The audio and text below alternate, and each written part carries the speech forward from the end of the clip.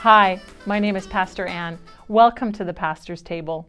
Did you know that you don't have to do things on your own?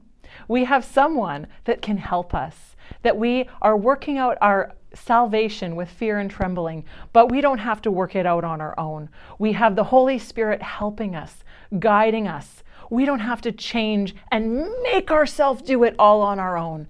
It's God working in us and through us. And if we just yield to Him, He can help us do these things. Listen, enjoy today, and be prepared to grow and change and have Him work through you. And you don't have to make it happen on your own. You've got a helper. Welcome back to the Pastor's Table. We've been talking about identity for the last few episodes, and in the last episode we were talking about not minding the gap. And how that refers to the gap between our present experience and where God wants us to be, and where He's taking us, where He's leading us. So we were talking about that, and then we were discussing about how do we see that change. We know that we have a new nature that is of God, and how do we see that actually take place in our life? And if we're not supposed to be working and trying really hard and trying to do all the right steps and get everything perfect, then how do we actually, if we're not doing that, how do we see any real change take place in us? Now, there's a couple things that we can start with right away, and the first thing is to realize that, well, who is making the change? Who is doing the work? Very good. And so let's start with Philippians chapter 2, because there are some verses here that really say that in no uncertain terms. Philippians chapter 2, and we're going to read verses 12 and 13. Again, I'm reading from the Amplified. It says this, "Therefore, my dear ones, as you have always obeyed, so now not only in my presence, but much more because I'm absent. Work out your own salvation with reverence and awe and trembling." And the Amplified adds in some more definition there. But let's just continue on with this. It then says, "Not in your own strength, for it is God who is all the while effectually at work in you, both to will and to work for His good pleasure and satisfaction and delight." And so this is a treasure trove of revelation here. Oh, yes. There's so many points that we can begin to talk about. Let's just briefly go through a couple things here. Notice in the beginning, in verse 12, it says, "Work out your salvation with fear and trembling." And that word "work out," Amplified, it goes on to say things like cultivate or carry out to the goal, fully complete your own salvation. And so you think, well, you can't save yourself, so what is he talking about here? And unfortunately, sometimes we can get caught in the trap where we're trying to do good and be good and not be bad and not do bad, and we're trying really hard, and we think that that's what that means by working out our salvation. We're trying to put into practice everything that we've learned. We're trying to get different results than what we've had, and so we spend a lot of time working out our salvation. But you have to have it being worked within if you're going to work it out. Yes, good. Right? And that's a very important factor here. And the way the wording is really helps us with that, because in verse 13 it says, "For it is God who is all the while at work in you." And so there's a connection between those thoughts. Yes, absolutely. How can we work out anything except what it is that He's working within? Yes. And unless we know what He's working within, we're not going to be able to work anything out that's of any value or any good. He's working on the inside first. Yes. So He is doing something. So another way you could read these verses, you could look at it and say that we are to give expression to what He's doing on the inside. Yes, I think that's very good. That's a good way of understanding it. We're just to give expression to what He's already doing inside of us. And so as we take time to pray and spend time in His presence, as we're hearing His Word being taught to us, as we're just going about our day and hearing the promptings of the Holy Spirit in our heart, that is Him working on the inside. He's doing something continually. I'm going to throw this thought in here, and then we might go to another verse that talks about it. But He is the good shepherd, right? He's the shepherd of the sheep, and we are the sheep of His pasture. We are those sheep. So the shepherd doesn't go on vacation and leave the sheep off to themselves. No. If he's the good shepherd, then he's always leading and guiding. Yeah. Yes, absolutely. Always. Yeah. Absolutely. He's not taking a break and leaving you out on your own. He didn't get you saved and say, okay, now go on and figure the rest out on your own. I'll see you when you get to heaven. That's not what he's doing. As the good shepherd, he is leading and guiding continually, which means he's working in you Yes. continually. Yeah. Yes. So he's always doing something. When the disciples were walking alongside of him, they asked him questions all the time. Yeah. And that was part of that work. They were with him, and he said just sometimes he took them aside, and it's especially notable in the parable of the sower. Afterwards, he took him aside and he explained things more thoroughly. But still, they had a hard time grasping what was the work. They wanted to do well. Yeah. There wasn't the method, but there were principles. And so they come to Jesus with the same question, right? In John chapter 6, it says, after all they've heard and they see the miracles and they see this and they see that and they go, we want to walk in that. You're leading us in that way that we should do these things. They said unto him, what shall we do that we might work the works of God? Same question, really. So, and when we're facing that place of what shall we do? What is the work? Well, Jesus' response is, this is the work of God. Here we go. That you believe on him who he sent. Yeah. Only believe. Yep. Only believe. That's right. That's the, and that's the struggle, right? What you were talking about, just getting in there and allowing him to work, seeing the beauty of Philippians. And I think, isn't this wonderful? I think I'm so encouraged by all of those words, one by one. They were obedient. They were known for it. But obedience isn't about doing everything right. Right? Yeah. It's not about the list. No. Obedience has never been about the list. And we think, and sometimes parents went through that when our children were little. I had little lists, didn't you? You know, little stickers. You cleaned your room, you tick, tick, tick, tick, tick. And we grow up with this concept that obedience is all about the list. But it's not. No, it's not. Because there's other things that are on the list. That never get done. I mean, and there's other things that haven't been written on the list, but you could do too. Sure. And even when you're teaching your children, you don't want them just to grow up following the rules. Exactly. There's actually something that you're trying to impart for them to make it their own. Right. You want them to have that value Yeah. for themselves, not just because mama said, Exactly. right? That's the whole thing. And it's the same thing here in verse 13 at the end here is saying both to will and to work for his good pleasure. Yeah, exactly. Both to want to Yes. and to do. He wants that nature and that character to come out of you, not just because, okay, God said I got to do this. Right. And I'm following the rules that God has set out for me. No, he wants the very nature and character, the value of why those rules are there. He wants that value in you.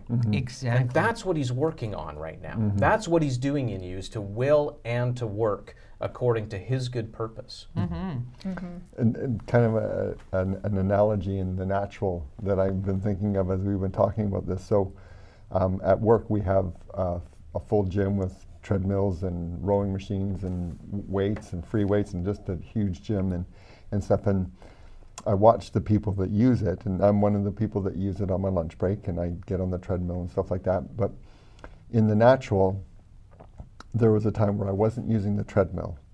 But then from within me came a desire to start using the treadmill on my lunch break, to go for my walk for 17 minutes on my lunch break. And so out of that desire that came from within me, I went and started working out and going on the treadmill. And the other people, they have a desire to work out, and so they go and use the weights and stuff like that. It's the same way with us working out our salvation, what God is. Jesus lives on the inside of us, and out of that comes that desire to work out our salvation, to live it out in our lives. Do you mind if I take that analogy and go a little bit more with Absolutely. that? Most of what we hear in Christianity is God telling us, I want you to go work out on the treadmill. And we hear that and we go, oh man, I got to go work out on the treadmill. And how am I going to do this? And we're like, I don't even know if I can get on that treadmill. And we're looking at us, we're minding the gap.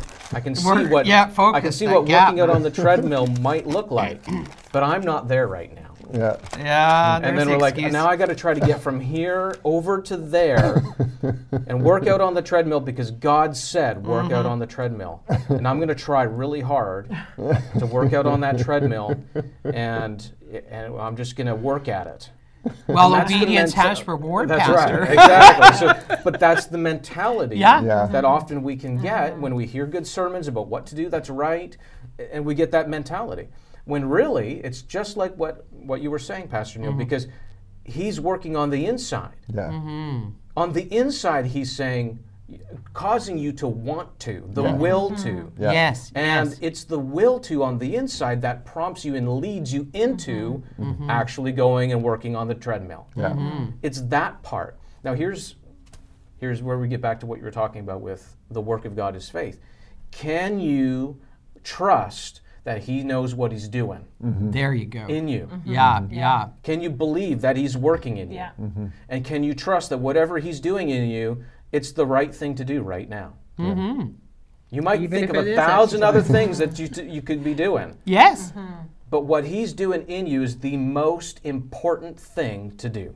Yeah. Yeah. The Bible even says in 1 Timothy 4, is this bodily exercise profits little. Yeah. It does.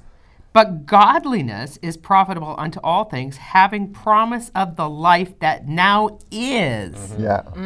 Now is. right. And that is to come. So that godliness is going to come out of that life.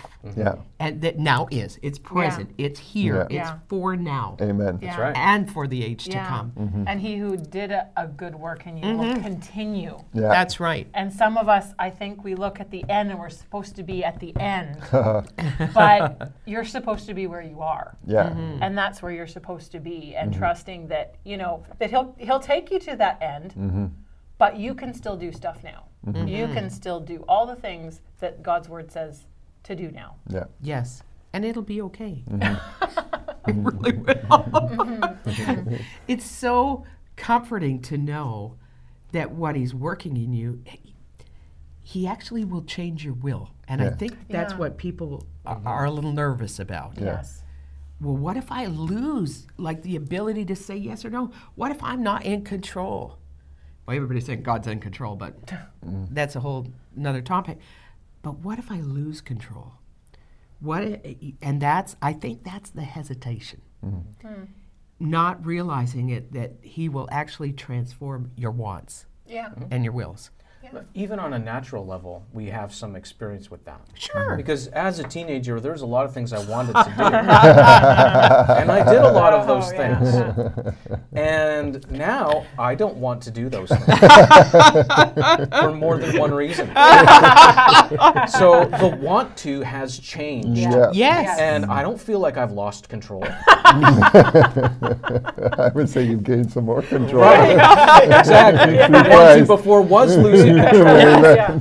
But and this is the thing. The want to has changed, but I haven't lost control of anything. I'm not Yeah. I'm not a robot or a puppet now. That's right. No. Because I've changed and my want to has changed. Yeah. Very clear. Sorry, with kids going to bed. Yeah. No one wants to go to bed when they're 5, but they get a little older and they're like, "See you Yeah. later. Yeah. I don't want to stay up all night anymore."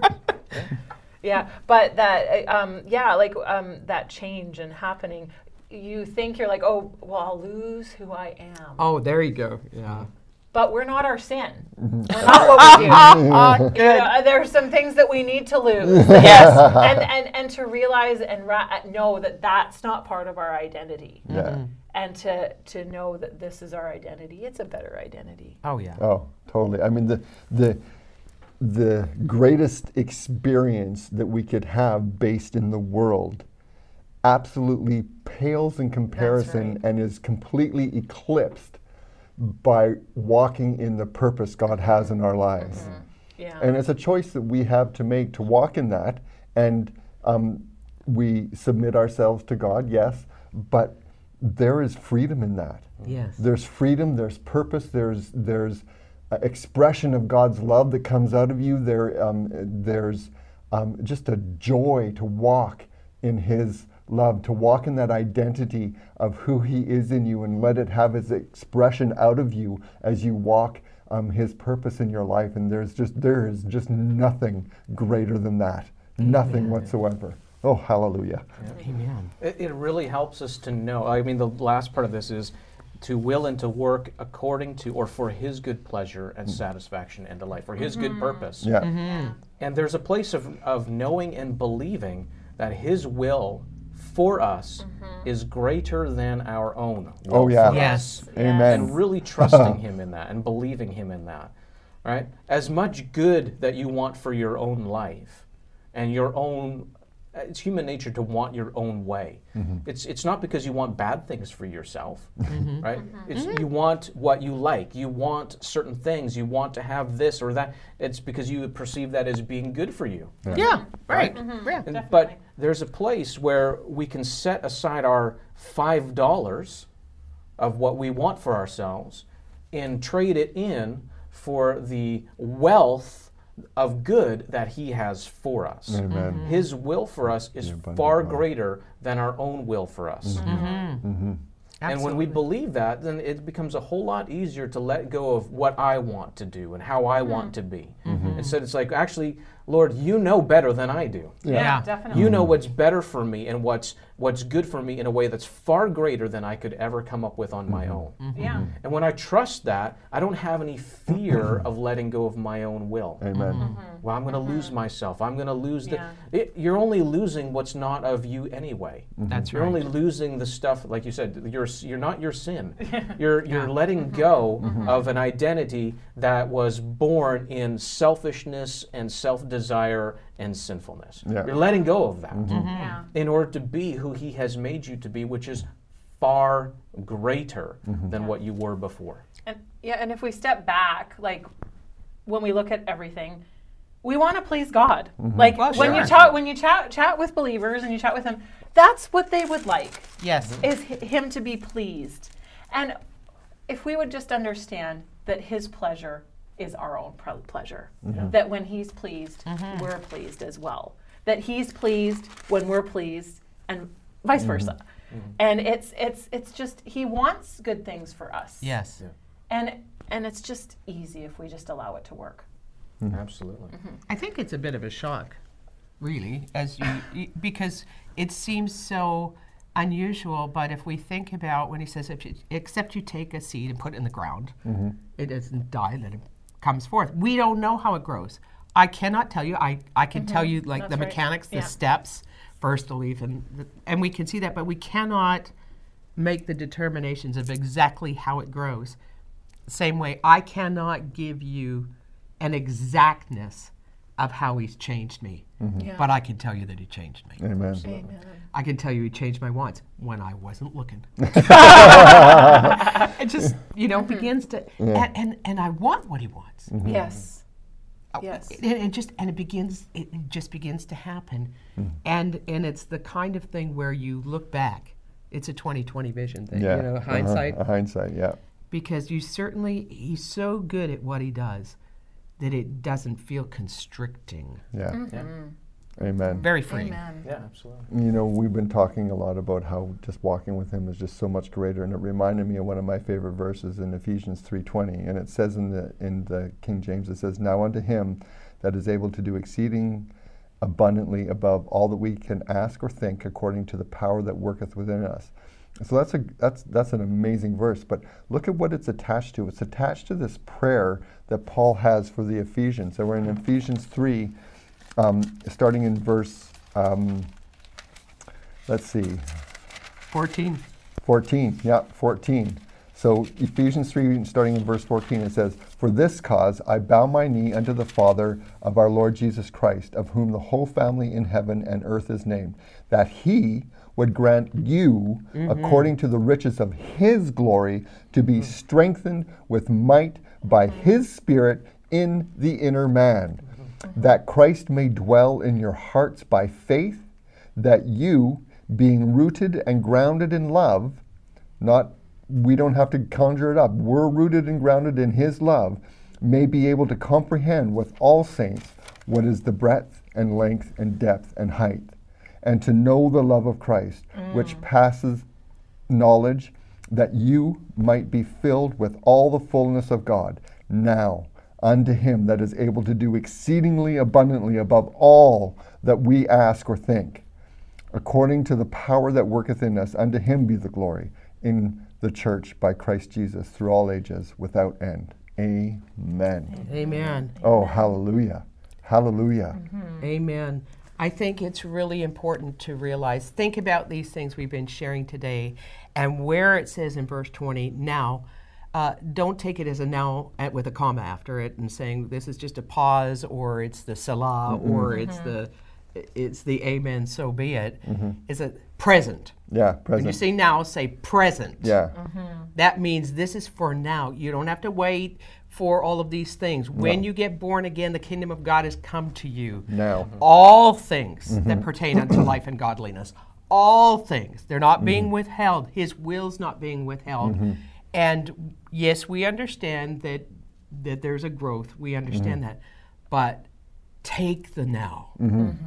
Believe for the now. Amen. Believe for the present tense Yes. of these things working in you. Yes. Yeah.